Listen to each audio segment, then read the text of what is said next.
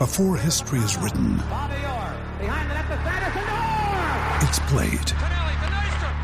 Before it's frozen in time, it's fought one shift at a time. Before it's etched in silver, it's carved in ice. What happens next will last forever. The Stanley Cup Final on ABC and ESPN Plus begins Saturday. Okay, round two. Name something that's not boring. A laundry? Ooh, a book club. Computer solitaire, huh? Ah, sorry, we were looking for Chumba Casino. That's right, ChumbaCasino.com has over 100 casino-style games. Join today and play for free for your chance to redeem some serious prizes. ChumbaCasino.com. No purchase necessary. Void where prohibited by law. 18 plus. Terms and conditions apply. See website for details. Step into the world of power, loyalty, and luck. I'm gonna make him an offer he can't refuse. With family, cannolis, and spins mean everything. Now, you wanna get mixed up in the family business. Introducing The Godfather at ChumbaCasino.com. Test your luck in the shadowy world of The Godfather slot. Someday, I will call upon you to do a service for me. Play The Godfather, now at ChumbaCasino.com. Welcome to the family. No purchase necessary. VGW Group. Void where prohibited by law. 18 plus. Terms and conditions apply.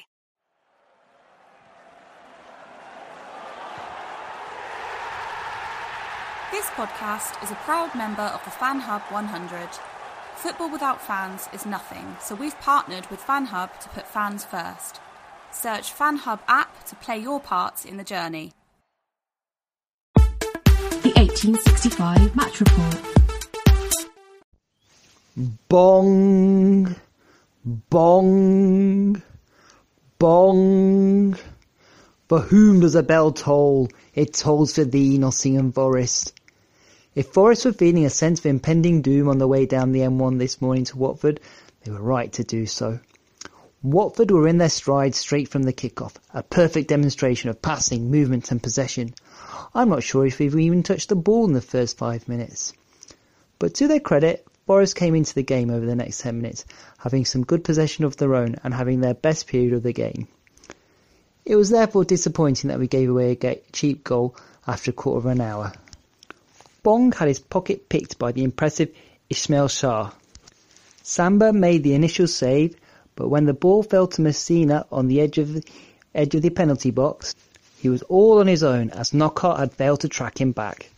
Messina had all the time in the world to rifle it in, firing it through Samba's legs for good measure.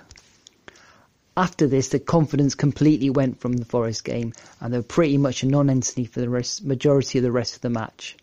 Our midfield and attack was poor. Freeman and Garner completely anonymous, Knockaert and Murray completely ineffective, and Ryan Yates having as bad a game as I've seen him play, constantly giving the ball away with some wayward passing. As has been the norm this season, we never really looked like scoring. The only upside being when Lolly and Cafu replaced Yates and Freeman after about 55 minutes. Bong and Cafu went close-ish to scoring a goal, but we failed to hit the target in the whole match. Suffice for a late offside effort from the final sub, Taylor. So where does this leave Forest? About a million miles away from a promotion-chasing side from today's evidence. Watford's players looked stronger, bigger, more powerful. They were quicker, they had better technique than our players. Without Alex Mighton in the side, we have zero pace.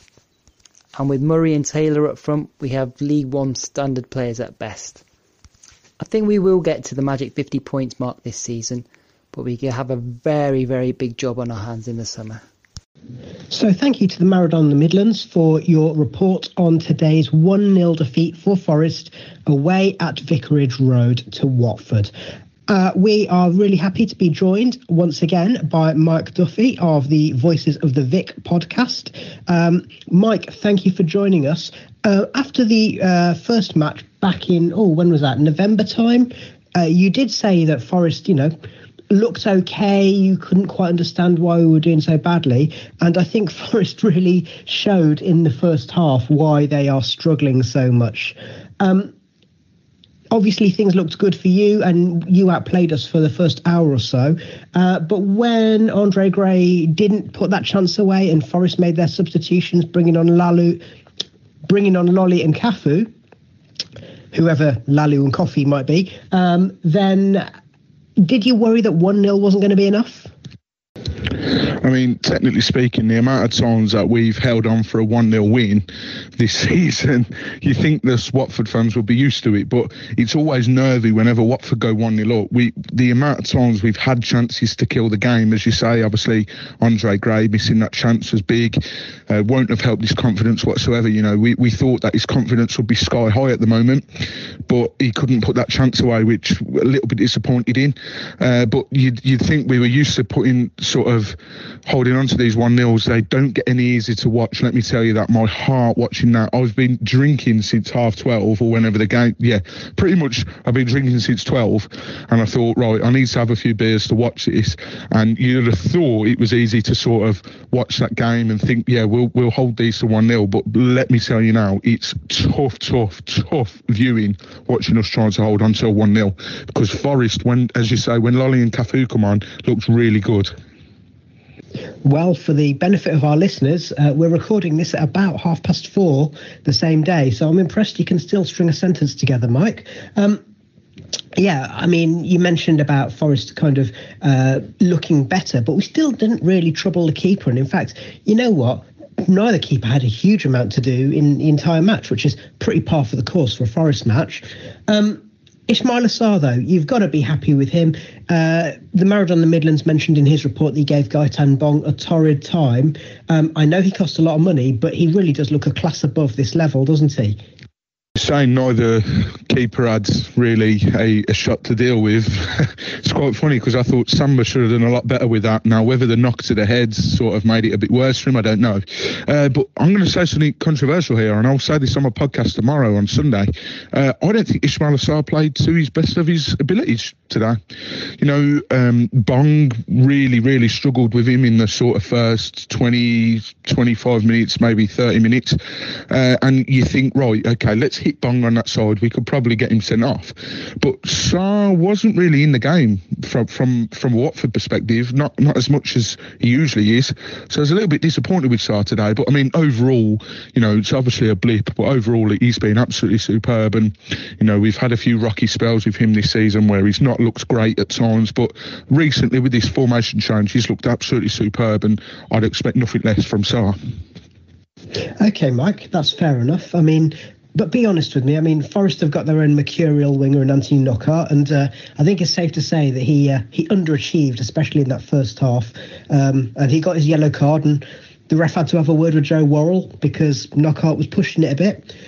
But then also when Joe Lolly came on, it gave a different dimension to our forward play. Well, it gave a dimension to our forward play as we hadn't had one before.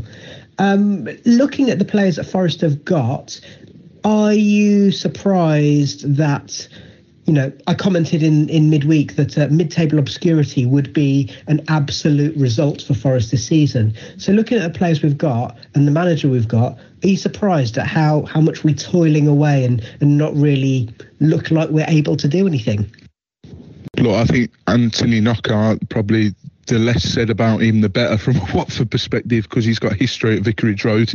I think he probably spent more time on the floor moaning at the referee today than he did on his feet. So, look, the less said about him, the better, I think. But when Joe Lolly and Cafu come on, like, you look a different sort of, well, I want to say a different animal, but it's a really tough one because Forest, although they had a large chunk of possession in that second half, they didn't do anything with it. Now, obviously, as you say, mid-table, you'd be sort of expecting this season. If you keep playing like that, I do worry, especially with how other results might go, because you could be in trouble. But listen, I think there's 3 worse teams than you this season, so you're definitely not going to go down. But Murray was very much isolated up top today, and it's one of them games where it's just been a crap game all round. You know, I know a lot of Forest fans, and I think that we were crap today, and Forest fans, when I say that, are like, really? You know, I thought we were crap. So it's one of them games today, I think, where it's just been crap from both teams, to be honest. Well, it definitely wasn't a classic, but then at the moment, Forest matches are not massively great to watch. I think it's fair to say that, as you mentioned, Anthony Knockaert, at the moment, he's dramatic at the best of times, isn't he? He likes a tumble, he likes a moan. But of course, when things are going well, you kind of go, well, he's still creating. The trouble is at the moment is that Forest don't really look like creating. We didn't really trouble your keeper, and then the only effort we really had, which caused any consternation, was the one by Lyle Taylor, which was offside in stoppage time. So thinking about mid-table obscurity being a result for Forest, okay, Mike, do you think that automatic promotion is a reasonable thing for Watford to achieve this season? Well, if we keep playing like that after we did today, then we can't be achieving automatic promotion, because we were terrible today. You know, we played 4-3-3. There was probably a few murmurs. People probably thought we were going to play 4-4-2 with the lineup that was announced, and then obviously it became clear that we were playing 4-3-3. We had control of the game in the first sort of 10, 15, 20 minutes. You know, we were in control, but we really, really made hard work of it. So if we continue to play like that, and not put away the chances, then we're going to be in massive, massive trouble. So automatic promotion's always been the goal for us with the squad we got on paper. So that's always been the goal. But we need to play better than that to achieve it. Let's put it that way. Okay, well, unfortunately, it seems like despondency all round, whether you be wearing a red shirt or a yellow one. Thank you very much to Mike for joining us, and thank you to the Married on the Midlands for his brief match report, and thank you to you, listener, for taking the time to listen to our match reports and our shows. As ever, we'd really appreciate it if you could leave us a review. Just pop along to your podcast app, and especially if you're on Apple Podcasts, we would really appreciate a good review and a comment, because it helps other people to find our content.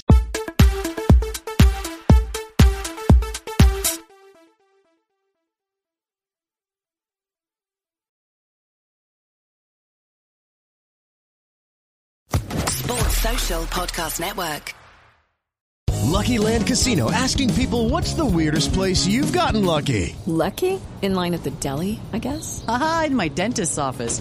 More than once, actually. Do I have to say? Yes, you do. In the car before my kids' PTA meeting. Really? Yes. Excuse me, what's the weirdest place you've gotten lucky? I never win and tell. Well, there you have it. You can get lucky anywhere, playing at LuckyLandSlots.com. Play for free right now. Are you feeling lucky? No purchase necessary. Void where prohibited by law. 18+. Terms and conditions apply. See website for details.